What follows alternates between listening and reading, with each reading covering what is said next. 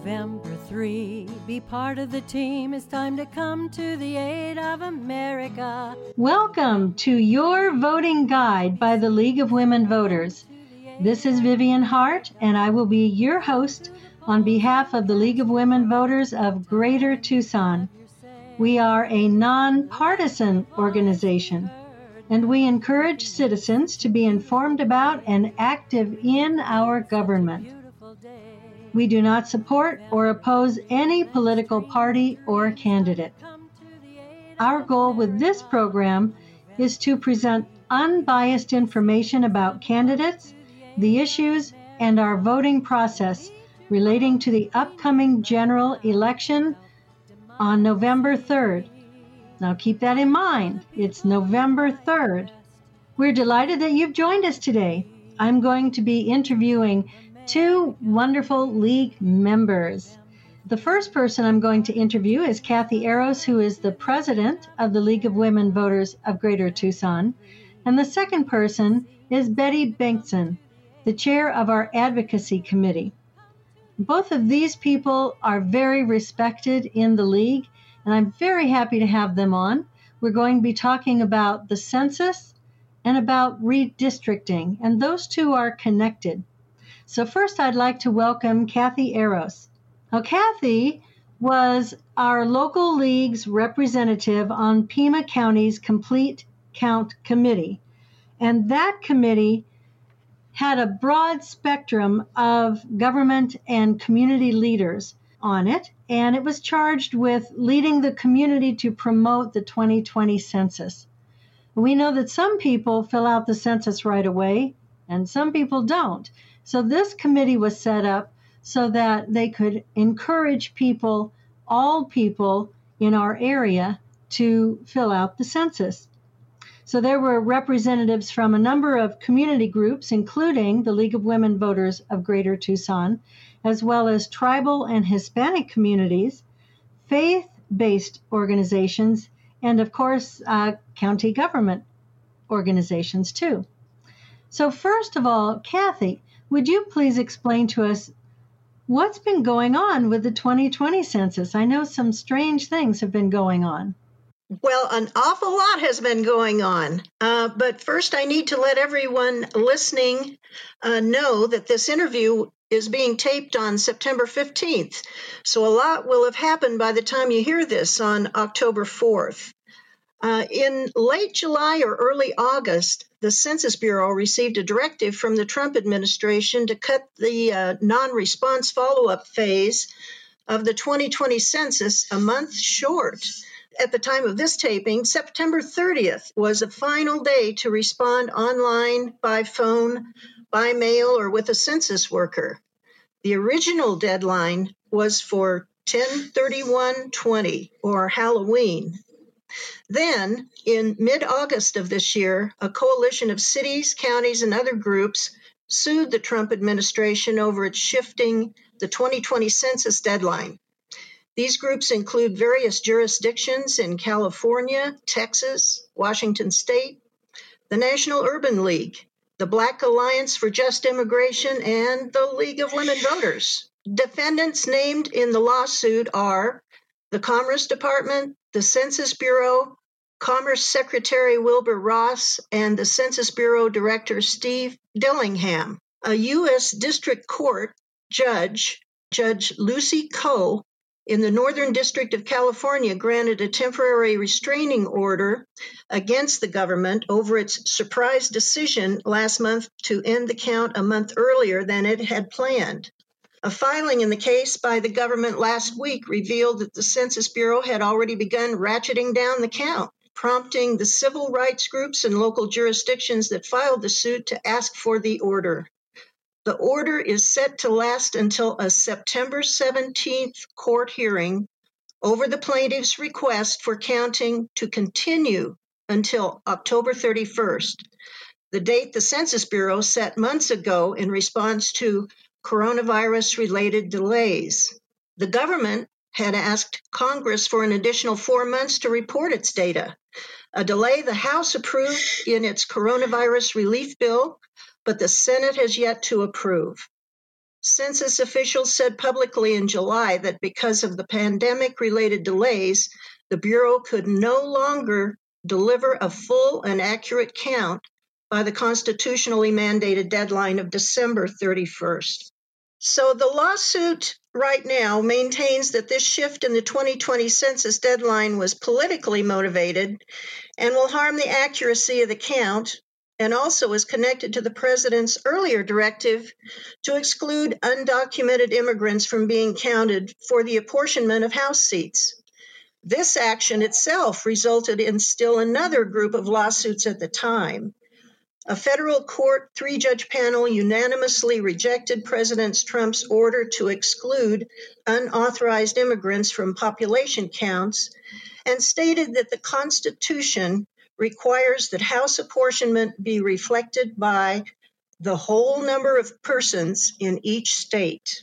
The core complaint of this most recent lawsuit indicates that to increase the chance that the president can fully effectuate the apportionment exclusion order, and right now we're talking about how many representatives a state like Arizona might be allowed in Congress, the president must receive the population totals while he is still in office.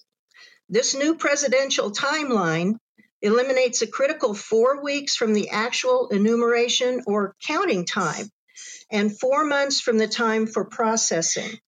The loss of this final month of October counting time couldn't help but have an impact on the accurate count of communities of color, immigrants, and low-income residents in hard-to-count areas of Arizona. Those people are going to be counted in lesser numbers, is what you're saying. Unfortunately, this also translates to loss of economic resources as well as a possible loss of gaining an additional Arizona representative in Congress. And of course, this impact continues for the next 10 years. There are no do-overs with the census. The lawsuit seeks to have the court declare the administration's plan unlawful because it violates the Constitution's enumeration clause and the 14th Amendment, in addition to the Administrative Procedure Act. The Administrative Procedure Act was previously used by challengers to block the Trump administration's attempt to add a citizenship question to the census. Consequently, there is no citizenship question on the census. Here's an update on what's going on as of October 4th. The top career officials at the Census Bureau have been saying as early as May that because of the virus, it made meeting the deadline of December 31st, delivering the results to the president, made that was impossible to meet. And so Secretary Wilbur Ross, who's in charge of the Commerce Department, which is the agency that oversees the Census Bureau, said that the counting needed to end on September 30th in order to have enough time to process the results to meet this December 31st deadline, even though all the people at the top of the Census Bureau said it couldn't be met. So U.S. District Court Judge Lucy Coe issued an order last week that prohibits the administration from implementing this December 31st deadline. And she said that they were going to reinstate, and she said she was going to reinstate the October 31st as the last day to get data for the census. Well, Wilbur Ross didn't like this, and so he announced to the people in the Census Bureau that October 5th would be the target date for ending all the counting efforts. The problem with this is that rushing the 2020 census is going to result in an inaccurate and incomplete count, especially an undercount of significant numbers of Black people, Latinos, and other communities of color. Judge Coe did not appreciate this, and she ordered the Census Bureau to send out a text message to all of its employees, and it has hundreds of thousands of employees, to send out a text message this past Friday that said that the October 5th date is not operative and that the agency will continue to collect data through the end of the month, through October 31st. But what's going to happen this coming week is that the administration is going to the 9th U.S. Circuit Court of Appeals in order to argue their case that it should be stopped earlier. And they said that they would go to the Supreme Court if the appeals court does not rule in its favor. So this is not over yet. What is the clause that talks about the census and who's supposed to be counted in the census? The enumeration clause in the U.S. Constitution is also known as the Census Clause and can be found in Article 1, Sections 1 and 2 of the U.S. Constitution. It means that the U.S. is directed to conduct a census, or a head count, every 10 years of everyone residing in the 50 states, Puerto Rico, and the island areas of the U.S. This includes people of all ages, races, ethnic groups, citizens, and non-citizens. The first census was conducted in 1790 and every 10 years since then. So, according to the Constitution, everyone should be counted. The Constitution is very clear on this. The census is to count everyone living in the United States, regardless of whether they are citizens or not. Children and babies are historically undercounted, but they must be counted as well. The purpose of the census every 10 years is to get an idea of how many people actually are living in an area, not who does or who doesn't have citizenship. The purpose is also to get a real count of how many people use our roads, attend our schools, need and use health and community services. The census helps us plan for how many people will need these things so that we might actually improve the quality of life for all Arizonans. So I know the Census Bureau sends people out to go door to door to the households that haven't responded to the census. Can you tell us about that, when they started? Well, originally, they were supposed to start doing this in May, but due to the virus, the census takers weren't able to start going door to door until August 11th. I know that some people aren't answering the census questions because they're afraid that their answers won't be confidential, that ICE might come and pick them up. What about confidentiality? Well, that's one of the things we really struggle with here in Arizona. But all information collected by the census is completely confidential and not shared in a way that could identify you or the people living with you or the people staying with you. This includes law enforcement and immigration officials. If you happen to have a non-citizen living or staying with you, they should have been counted without any fear of any problem. These head counts are used only to determine your state's political representation and how federal money is distributed to your state. The specific information on the 2020 census will not be made public for 72 years. For instance, census data from 1950 will finally be made public in 2022. Really? That's interesting. We've known about the pandemic since about March, anyway. How has the pandemic impacted the 2020 census? Well, it's had a substantial impact all across the nation. The Census Bureau suspended field operations in March as the pandemic got worse. The Census Bureau also asked Congress in April of this year to push back the deadline for states to receive the data from April 1st, 2021 until July 31st, 2021. This delay would impact redistricting and elections in 17 states who have specific constitutional deadlines for drawing new political maps. One suggested solution was to have the Census Bureau release its 2020 population data on a rolling basis next year. This has been done before, and this would allow states with early redistricting deadlines or elections to receive the figures earlier than the July 31st, 2021 deadline, which was proposed by the Census Bureau. Here in Arizona, so many planned public census events, both fun and educational, had to be canceled. Because of our cultural diversity in Arizona, it was so important to educate and convince the population that it was safe to participate in the census in spite of the administration's efforts to impose a citizenship question. The pandemic has also resulted in a loss of census personnel doing the door-to-door counting of those who did not submit the census on their own. That was supposed to have started, as I said, back in May, but did not commence until August. You've mentioned a little bit about how the census will impact Arizona in that we can get one more representative in the House of Representatives, maybe two. Some people say maybe two. And then also the amount of money that comes to our state from the federal government, depending on what our population is. Do you want to expand on that? Let's talk about money first. Every year, the federal government distributes $675 billion, that's billion with a B, to the states, counties, cities, and towns under 132 different programs. The number of people counted in each state determines how much of these federal funds will go to these states. Some of those critical programs are for medical assistance.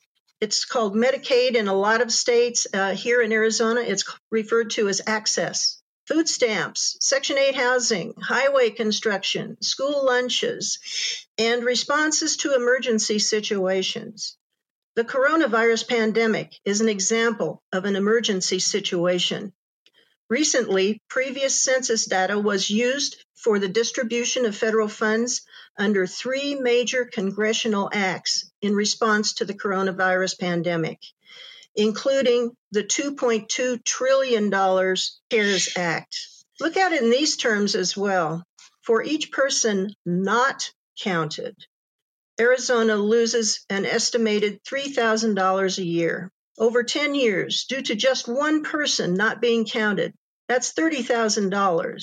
For a single family of four not being counted, Arizona loses $120,000. For every 33 people not counted, Arizona loses $1 million over 10 years. An undercount results in the loss of billions of dollars to our state. And remember, this funding loss goes on for the next 10 years with no chance for any adjustment, even if our population might double. Now let's take a look at politics. Data from the census is used to draw boundary lines for congressional districts, state legislative districts, county supervisor districts, and city council wards. Census data impacts your political representation. The population in Arizona has been increasing, and with a correct population count, we're in line to gain an additional representative in Congress. Well, tell me this. How did the Tucson area do in responding to the census, and how does this number compare to the rest of Arizona and the rest of our country? As of September 11th, the Pima County self-response rate was 65.9%. We do have a number of low self-response areas that include Arivaca, Robles Junction, Sells, 3 Points, Ajo, City of South Tucson, the Pascuayaqui and Tohono O'odham tribes, Drexel Heights, and the area south of the city of Tucson. Native Americans, Latinos, and African Americans have all been undercounted since the first census in 1790. In Arizona, Hispanics and Native Americans historically tend to be the largest groups undercounted. For some Hispanics, there was the fear that completing the census might lead to interaction with immigration officials. There were many Hispanic advocacy groups represented in the CCC doing what they could to emphasize the confidentiality aspect of the census. For Native Americans, culture, distance, and technology limitations play a major role, but lack of trust is also a huge factor. This comes from a long negative history with the federal government. Couple that with lack of internet access, and Native American communities are facing the potential loss of millions of dollars due to this undercount. And it should be noted that there are over 300 reservations in the United States facing similar challenges. Let's say that we get 90% counted. This means over 700,000 people will remain uncounted. You need to think about the funding lost to Arizona. the roads, the schools, the community programs. This impacts everyone, citizens and non-citizens alike. Thank you, Kathy. Kathy Eros, who's the president of the League of Women Voters of Greater Tucson. My next guest is Betty Bengtson. She's the chair of the Advocacy Committee of the League of Women Voters of Greater Tucson. So the first thing I wanted to ask you is, Kathy was talking about the census and how important that is. Now, it's directly related to redistricting. Can you please explain to our audience how those two are directly related? As Kathy said earlier, Arizona has 9 congressional representatives now. As a result of the census, we might have an additional 10th seat in Congress. The census data is used to reapportion the congressional seats, and so we would hopefully gain a seat, though it would mean that another state would have to lose one in order for us to gain one. The census also reveals population changes. People move to new areas. The birth rate is higher, perhaps in one area than another. So people move around in our state. We find after a 10-year period that in our current districts, there are more people than there should be, and perhaps another district has fewer people in their district. So the lines need to be redrawn to rebalance our representation so that we all are being represented as equally as possible. So the census is very important to that representation. So please explain to us what redistricting is and why it is important to our listeners. It determines who you can vote for, first of all. So I think that's pretty important. We do have the 9 congressional districts, maybe 10, and 30 legislative districts. And everyone wants to be in a district where their voices will be heard. Partisan gerrymandering can be problematic, where legislators draw the lines, which give disproportionate advantage to any one political party. Both of the major political parties do gerrymandering when they are in power. So when a state legislature draws the lines, they can create the districts that favor themselves.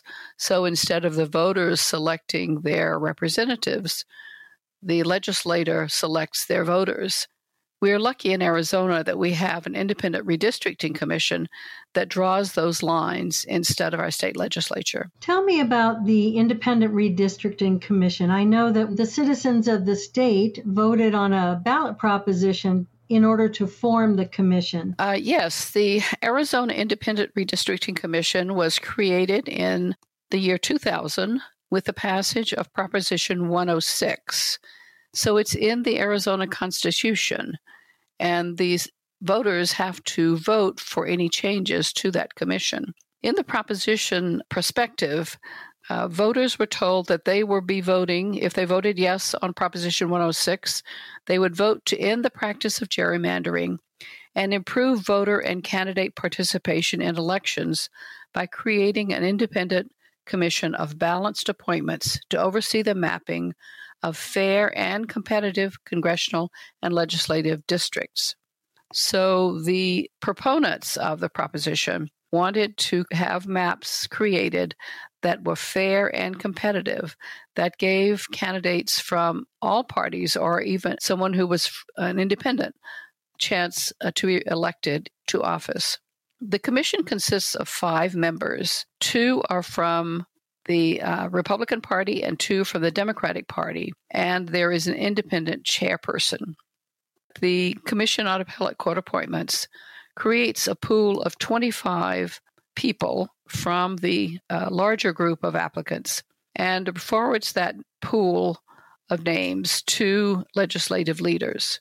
The pool of 25 has 10 Republicans, 10 Democrats, and 5 independents. The Speaker of the House and the Minority Leader in the House and the Senate President and the Minority Leader in the Senate each select 1 member for the commission. We'll have 2 representatives from each of the major parties. And then those 4 people select the independent chairperson. Independent Redistricting Commission has drawn new districts in 2001 and in 2011. So we are getting ready for 2021 now. So how does the Independent Redistricting Commission do its work? What is the process? Well, the commissioners aren't expected to sit down with paper maps and pencils and compasses and rulers and draw new lines. Instead, they hire mapping consultants, experts at creating political districts. They have computerized software that allows iterations of the map to be drawn easily. And they use the census data as the basis for that mapping. The process begins with a blank grid map of Arizona with districts drawn with equal population, with no consideration of party registration and voting history.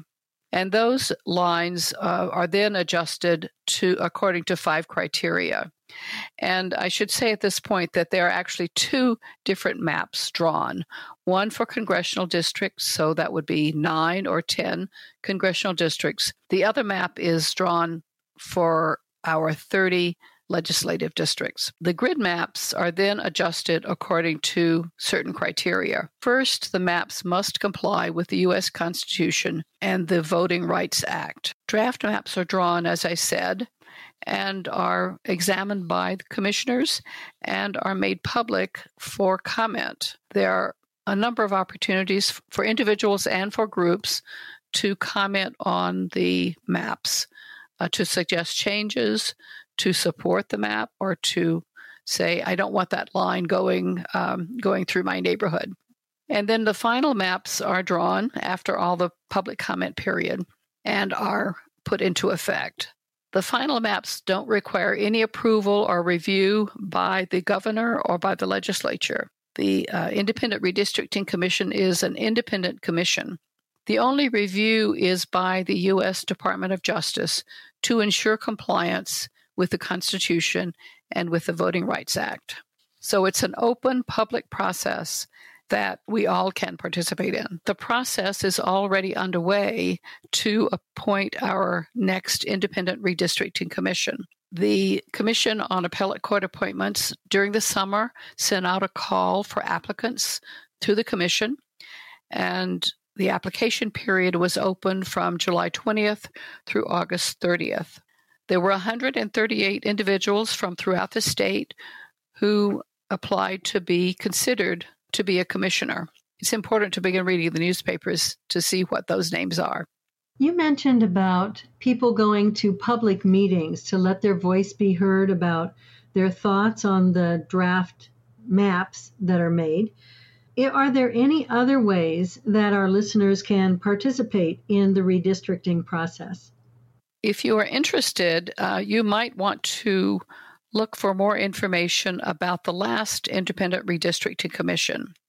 You can go to azredistricting.org, which is a website maintained by the 2011 Redistricting Commission.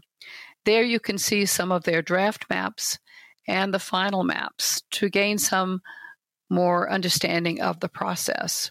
If you want to know more about the IRC applicants who will be drawing our maps, you can Google IRC nominations, which will take you to a website maintained by the Arizona courts, where a list of the 128 applicants will be found. You can see the names and their political affiliations and the county that they are from. And you can attend public meetings throughout the process. Now, the actual draft maps won't be available for many months into 2021. You may attend meetings hopefully in your neighborhood or in your town. Look at those draft maps, voice your opinions on them, look to see where you will be in the newly drawn map, and decide if that's where you want to be. You can make comments. You can get together with groups that you're associated with to submit a group comment on those maps. So I encourage everyone to be an informed citizen and to feel empowered to participate in the process. I've been talking with Betty Bengtson. I want to thank our 2 guests today, Kathy Eros, who's the president of the League of Women Voters of Greater Tucson, and Betty Bengtson, who's the chair of the Advocacy Committee of the League of Women Voters of Greater Tucson. I thank both of them for being our guests today. I hope that you have enjoyed listening to our program these last few weeks and that you have learned about the candidates and about voting and the voting process. The League of Women Voters really does want all of our listeners here to vote and to be part of the process, because that way you can let your voice be heard. You can learn more about the League of Women Voters at our website, lwvtucson.org. You've been listening to Your Voting Guide by the League of Women Voters on KXCI 91.3 FM. All episodes of this series are on kxci.org after they have been broadcast. This show is recorded and produced by Amanda Schager. Thank you very much for listening to these shows. This is Vivian Hart. Bye-bye.